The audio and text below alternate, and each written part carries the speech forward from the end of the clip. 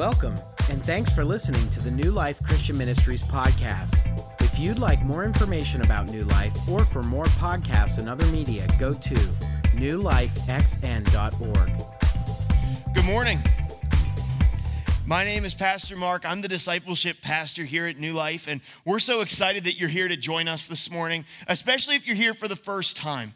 If this is the first time you've ever been here, we are honored that you're here. New Life was created for you. We prepared the coffee for you ahead of time. We prayed for you. We're intentional about first-time guests, and we're so excited, and we're honored that you would decide to spend some of your time this morning amongst the snow and the cold to come out and see what New Life is all about.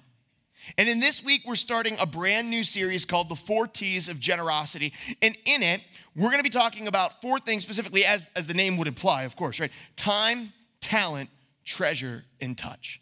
Time, talent, treasure, and touch. And so this week and the 3 weeks following, we're going to be talking about these four key areas of our life in which we think God tells us as followers of Jesus to be generous. He directs us to be generous with these four key areas. And this morning, I'm going to spend all of our time focusing on specifically the way in which we use our time. Specifically, I'm going to be talking about us investing our time, which is actually key to our take-home point today. And our take-home point is the one point that we seek to make each week. It's what my message hinges upon. It's what we hope you will take with you and live out in the coming week, what I'll take with me as well. And the take-home point is this: there is only one place that we can invest our time. There's only one place that we can invest our time. And now, throughout this morning, we're going to learn what that one place is. And we're going to talk about that thoroughly and look at how we can better invest our time specifically in that one place rather than spending it or wasting it on other things in our lives. To do that, we're going to be looking at a story from the book of Mark. It's a story about Jesus. But before I get into that story and I read it to you, I want to pray for us. Can we pray together? Father, I thank you for today and the opportunity that we have to gather together. I pray that you would speak through me, make me invisible, Lord, make your presence visible here with us today. Open hearts and minds to receive your word. In your name we pray. Amen.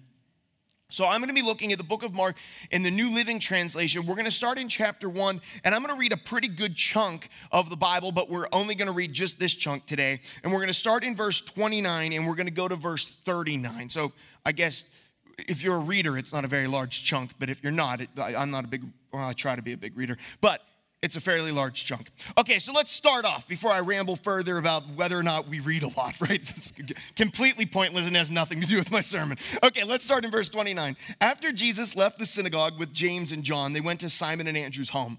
Now, Simon's mother-in-law was sick in bed with a high fever. They told Jesus about her right away. So he went to her bedside, took her by the hand, and helped her sit up. Then the fever left her, and she prepared a meal for them. That evening, after sunset, many sick and demon-possessed people were brought to Jesus. The whole town gathered at the door to watch. So Jesus healed many people who were sick with various diseases, and he cast out many demons. But because the demons knew who he was, he did not allow them to speak. Before daybreak the next morning, Jesus got up and went out to an isolated place to pray. Later, Simon and the others went out to find him. When they found him, they said, "Everyone is looking for you." But Jesus replied, "We must go on to the other towns as well, and I will preach to them too.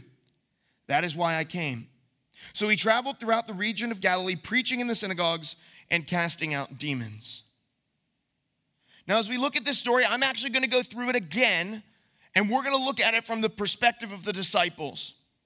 But just to look at this story actually starts a little beforehand in a town called Capernaum. Now, Capernaum is a fishing village along the Sea of Galilee, which is more like an oversized pond than a sea. I think like everything in here is like when they talk about mountains, like Mount Zion in the Bible, it's like a large hill, right? Like I was in Israel in 2011 into 2012 with Geneva College. We toured archaeological dig sites, and it's like, where's all the mountains at? They're like, when the Israelites wrote about mountains, they didn't have a whole lot to compare it to, so this hill is their mountain, right? And the Sea of Galilee is like, I can see across across it, right? So when we were there, it was Capernaum was this archaeological dig site. And so back then, though, it was this really busy fishing village. And so when we went there, we got the opportunity to kind of go and tour the different places where they think significant biblical events took place. And one of those was the synagogue. And so we got to go and we got to stand on the stones, the stones that were originally there that made up the synagogue. Weird side fact, a lot of people from a different faith background kiss things in Israel, and I'm not sure why, but there's like lipstick prints all over stuff there. It seemed very weird to me, kissing stone and stuff, but they did it. And then we also got to go and see this house, or like the outline of where the house was. They actually built a church elevated over top of where Simon's house was, where his mother-in-law was sick, where Jesus had healed her. So this story takes place, and I was actually in some of these sites, which is pretty cool when I look at this story and I read it. But what happened before this story actually happened in that synagogue that I got to stand in. And that is that Jesus, on the Sabbath, that was Saturday, went to the synagogue to teach the people. Now, Jesus at this time was a traveling teacher, a traveling rabbi. So he would go from synagogue to synagogue, and he would go and teach the people. And he was teaching them about something called the kingdom of God. And so he went to Capernaum, and he went there on the Sabbath day, and usually all the towns, certainly all of the important men, would have been at the synagogue on the Sabbath listening to whoever was there to teach. And the concept of a traveling teacher would not be new to them. A lot of times rabbis or Pharisees would travel from countryside synagogue to countryside synagogue and teach the people on the Sabbath days. So that's what happened. Everyone gathered, and Jesus began teaching them. Now, something strange happened, though, and that is that Jesus' teaching was incredible. It was incredible. It was like blowing people's minds, right? And the Bible tells us that he taught as one who had authority. Now, I did not know really what that meant, so I looked it up, and thankfully the internet helped me out. So to teach as one who had authority meant that when Jesus taught, he did not cite everything back to scribes or rabbis before him to validate his teaching. Let me unpack that a little bit. If we were all in Capernaum right now and I was a rabbi up front teaching, everything that I would say, I would pretty commonly cite back to Pastor Chris. I would say things and mimic his words, his phrasing, everything I would cite back to him. Basically what I would be saying is because you have learned, if you've come to New Life for a while, to trust the teaching and the reliability of Pastor Chris, that you then could trust me because I am just bringing back up the things that he taught. The concept was, it was called a teaching yoke, right? You would actually carry the burden, the yoke, the teaching of a rabbi or a scribe that came before you.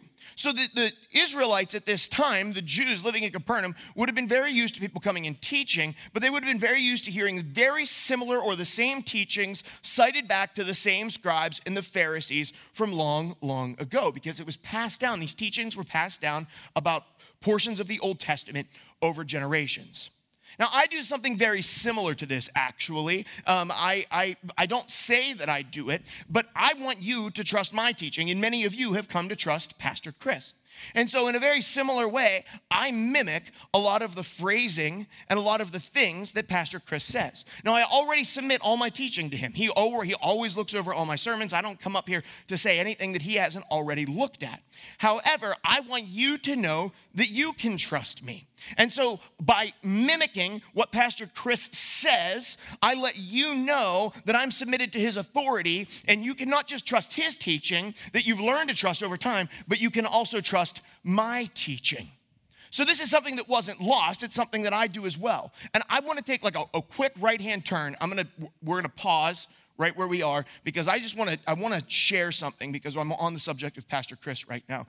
It's good to be able to honor the people who are your leaders, but I just want to say I am so thankful to be part of a church and to serve on a team under a man who is still willing to go to Cambodia for 12 days and lead a Bible study with some Cambodian natives. I'm honored to be part of a team where I serve under a man who has the wisdom of somebody who's 60, but the energy and passion of a man who's in his 30s. And I don't know if you realize how rare that is. I've had the opportunity to visit a couple of churches recently and meet some pastors and listen to some teachings, and it is not common. So thank you, Pastor Chris. Thank you for the passion and the energy and the willingness to still go and tell people about Jesus, even if it's 12 time zones away or however many it was. Thank you. We're very grateful for that.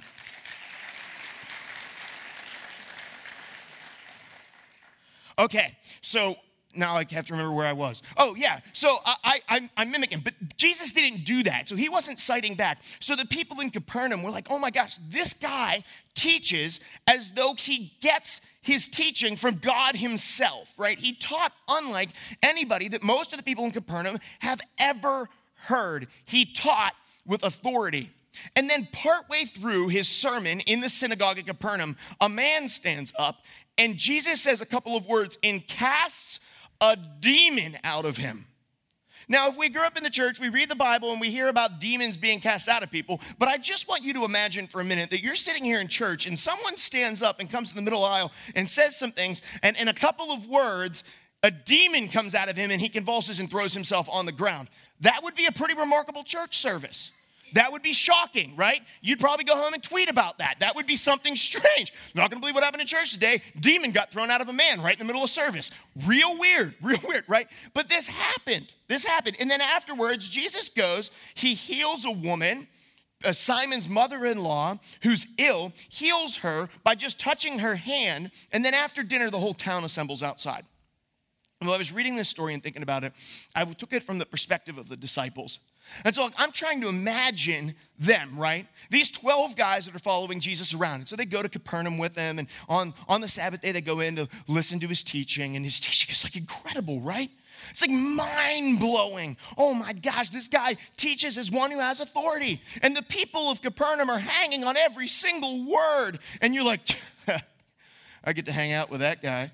Yeah, I travel with him. Yeah. Hey, yeah, you know that guy? Yeah, I'm friends with him. Can you believe it? Right? Like I would be all like proud and puffed up because like I hang out with that dude. And then he casts a demon out in church, right? Like, are you kidding me? Then he's like, boom, demon gone. And you're like, oh my gosh, this is the most amazing day ever, right? Like not only am I traveling with this dude and he's this incredible teacher, but he also has power. With just a couple of words, he sent a demon out of a dude. And then you're like walking back to your buddy's house after a long day in the synagogue and you're like talking with your friends like, oh my gosh, did you see that? This is so incredible. Wow, I cannot believe it. You're like recapping the day. And you show up at your buddy Simon's house and his mother-in-law has this high fever. And Jesus like touches her by the hand and she's healed. And she comes out and makes you dinner, right? Now, I think when we read the Bible sometimes, we think that miraculous things just happened all the time. Like demons just always came out of people and healings were happening constantly. But this is the very beginning of the book of Mark. I think, quite contrary to that these guys had never experienced anything like this in their lives. Nothing like it. So they eat dinner together and then there's a knock at the door. And when they open the door, the whole town has assembled, all of Capernaum. The Bible tells us it's after night. And as they're assembled out there, they've dug up every demon-possessed person, every crippled person, every sick person that they could find in and around the town, and they've put them all outside the door. And Jesus, instead of being like, guys, it's late, I'll see you tomorrow morning, which is kind of like, I had an exhausting day, I'm ready to get some sleep, we'll see you tomorrow. Instead, Jesus just walks out the door and starts healing people, just starts casting out demons. Like you saw one healing today and one person have a demon cast out of them today as his disciple. And now you get an all-night marathon of that happening over and over and over again. Like I could just imagine them kind of like being triaged behind Jesus, right? Jesus is like healed of your skin disease, healed of your blindness, healed of your demon possession. He's just like touching people as he's going through, talking to people. And you're his disciples like following up behind like, oh my God, can you believe that just happened? This is so incredible. And you're like, wow, like you would realize, man, this guy could change the world.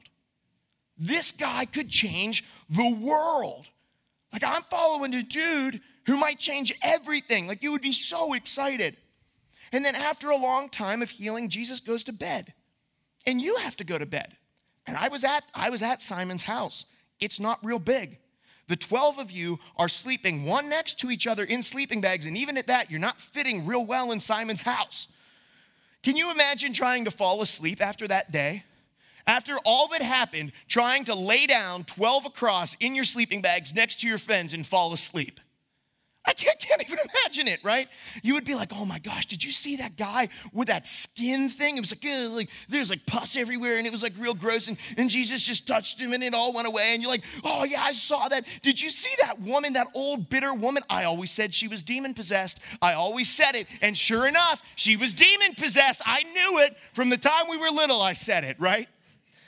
But after a while, evidently the disciples fall asleep. Now, it must have taken a long time. I don't know. I can't imagine it, but they fell asleep. And the next morning, there's a knock on the door, and they go outside, and there's a crowd waiting for them. And someone's like, where is he? Like, what? Who?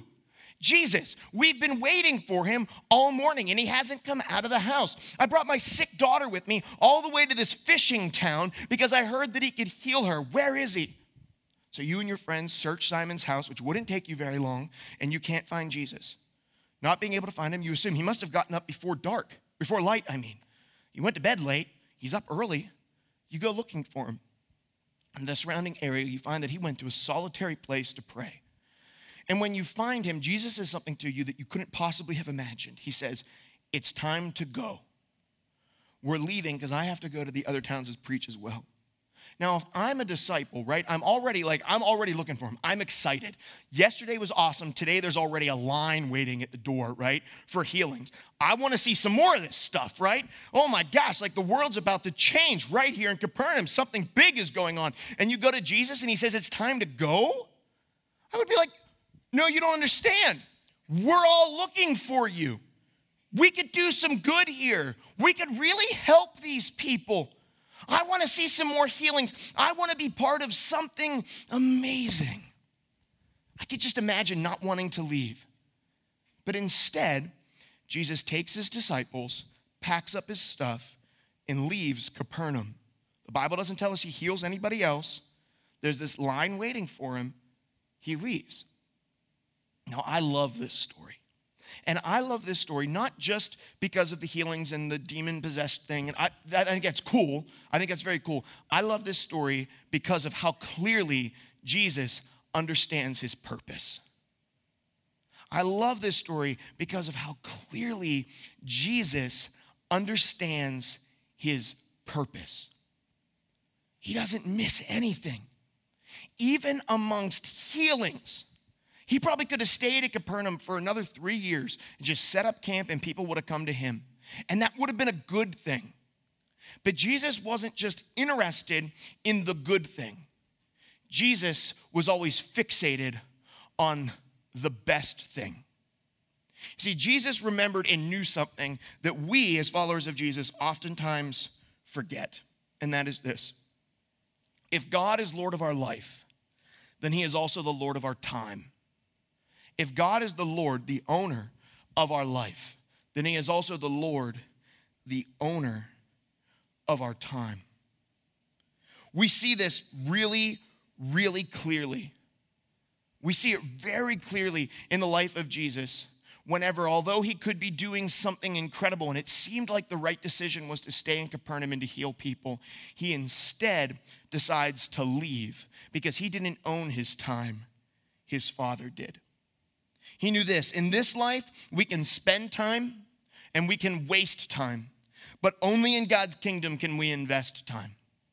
In this life, we can spend time and we can waste time, but only in God's kingdom can we invest time. Now think about it.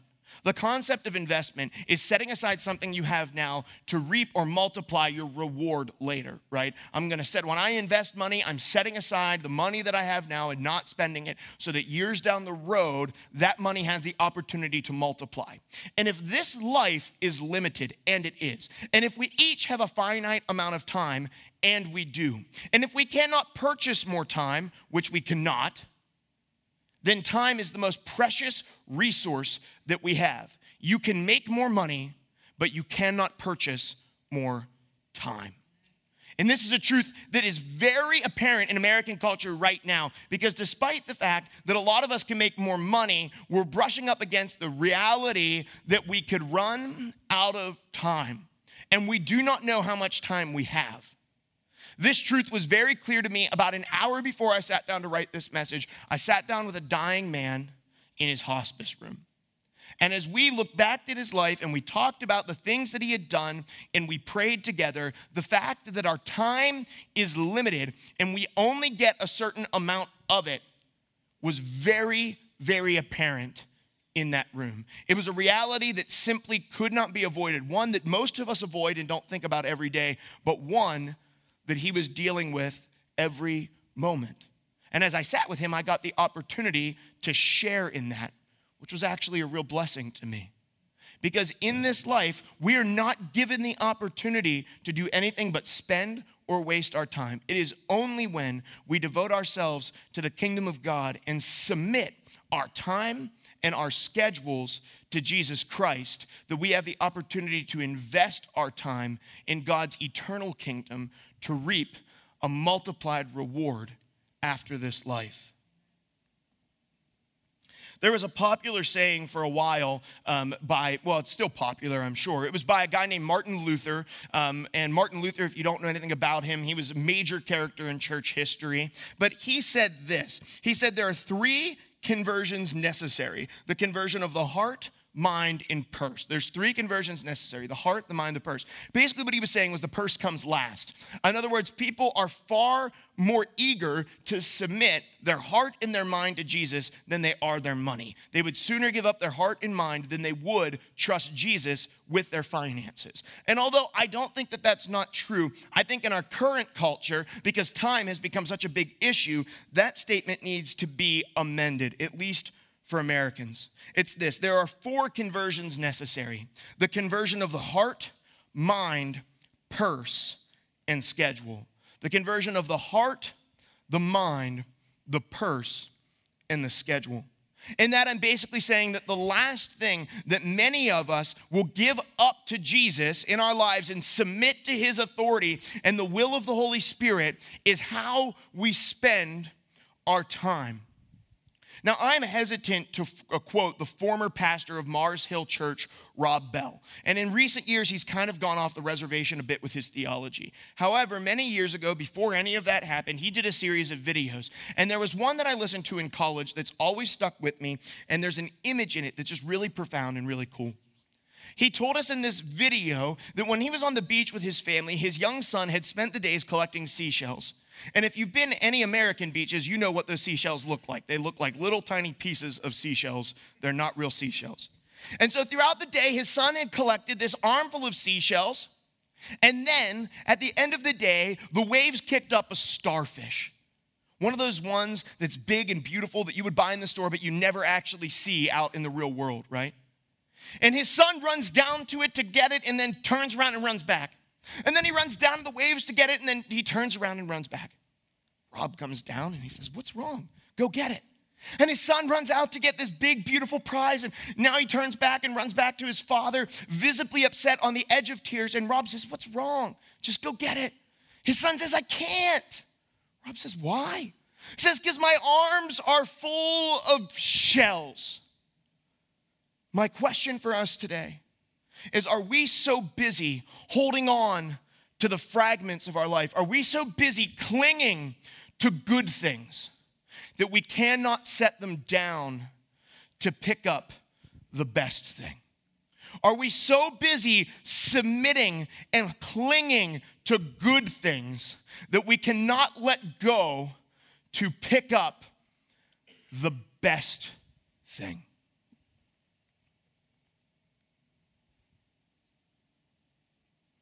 In our culture, the devil rarely needs to keep us in a grievous sin to make us ineffective in God's kingdom. He needs only to keep us busy. In our culture, the devil rarely needs to keep us in a grievous sin to make us ineffective in God's kingdom. He needs only to keep us busy. So if the call on the life of every follower of Jesus is to submit not just our lives, our mind, our soul, our purse, but also our time, our schedule, which is why this message is called the final conversion. And we're to submit not just ourselves, but also our time to Jesus and his lordship, because God does have a plan for you. He has a plan for every second of your day, and it's a great plan. And he has intentions for you. He's written things into eternity for you to do. It's not that God does not have a plan for our life. It's that we struggle to submit our plans to his. It's not that God does not have a plan for our lives. It's that we struggle to submit our plans to his. So how do we do it? Practically speaking, and I'll be honest with you, I don't know all the time.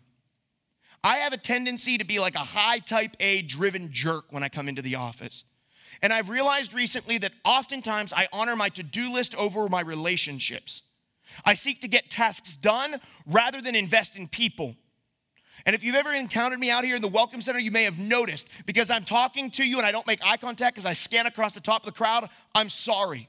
Honestly, I didn't even know that I was doing it. My wife brought it to my attention and I've been trying to change. But when I look at the Word of God, I look for advice in there. And from there, I see this story, and I see that Jesus did something really unique in this story. In the morning, he woke up before the sun had risen to go to an isolated place, a solitary place to pray. I believe that submitting our time, submitting any part of us, but specifically our time and our schedule to Jesus Christ, starts with prayer. I don't know what that conversation between Jesus and God was like that morning, but evidently God told him, you're not to be in Capernaum anymore. I need you to move on. Because my natural tendency would have been to stay in Capernaum and do some more miraculous things. But Jesus wasn't interested in what was good. He was interested in what was best. And what was best was always God's will being done, not his own. And what is best in our lives is always God's will being done, not our own. And so I don't know what that looks like for you, but I'm pretty sure it starts with prayer. I'm pretty sure it starts each day going and seeking to find time alone with your heavenly Father. Seeking out what he would have you do with your time, submitting yourself to him, even when things are good, even when you think you're doing the work of the Lord, even when miraculous healings are taking place around you, seeking out the face of God to see what he would have you do rather than what you think he would have you do, right? Seeking out what he would have you do rather than what you think he would have you do. It's no easy task. In fact, it's very difficult. And today, we've been talking a lot about submission, submitting our time and our schedule to God. But you may be in the room today and you have never submitted anything to God. But some of this stuff or all of it is resonating with you. You want to change in your life. You're holding a lot of broken fragments and you're ready to set them down for a singular, more powerful purpose. Or maybe you're here today and you're sick and tired of wasting all of your time and spending all of your time, and you want to learn how to invest it. I'm telling you today that the first step in that journey is trusting Jesus as your Savior and Lord. Savior means he saves you from sin and death. Lord means he is your owner. And although we've talked a lot about lordship today, he doesn't just want to be your owner, he also wants to be your Savior. He died on the cross for you. If you were the only person, he would have died on the cross for you, because he wants to spend eternity with you. And starting in that relationship with Jesus Christ is simple, not easy, but simple. It's as simple as saying, God, come in. I don't have it all together. I need your help. Come into my life and save me. Be my Lord, take over. You have everything. And that simple prayer can start you on a journey towards a new life. Jesus called that being born again.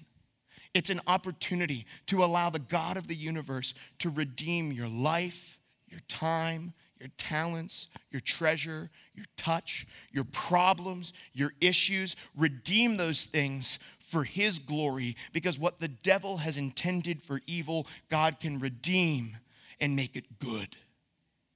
So if that's you today, I encourage you, just even in these moments, to say that simple prayer.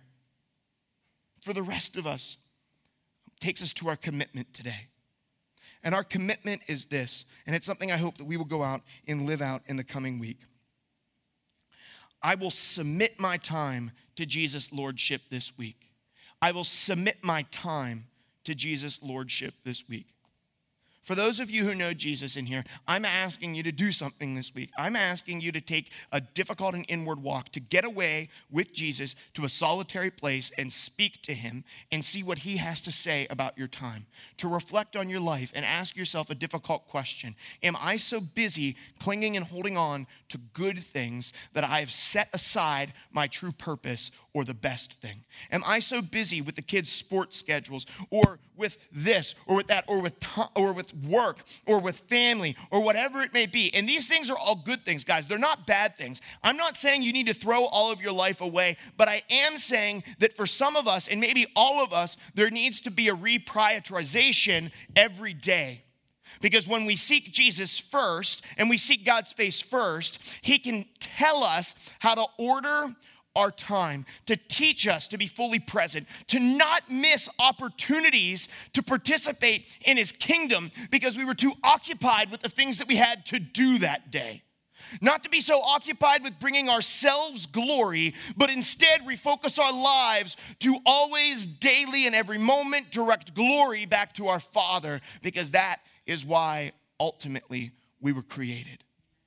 So I'm asking you today to take a reflection on your life and ask yourself this: am I holding on to good things and neglecting the best thing? Pray with me. Father God, I thank you for today. I thank you for the opportunity that we've had to gather together. Lord, I know for me, most days, I wake up not focused on the best thing. I wake up focused on myself, or I wake up focused on my to-do list, or I rarely wake up focused on you. And I know for me, to set down the good things and pick up the best things may mean significant sacrifice. Being a pastor doesn't make you exempt from this sort of stuff. So I pray for each of us that we would have strength and resolve, banding together in unity for the purposes that you created the church, that we might be unified as one, working together to further your kingdom, submitting our time, our schedules, our lives to your lordship this week, that we might be most effective in the kingdom, setting aside those things that are good for us to pick up the things that are best for your kingdom. In your name we pray. Amen.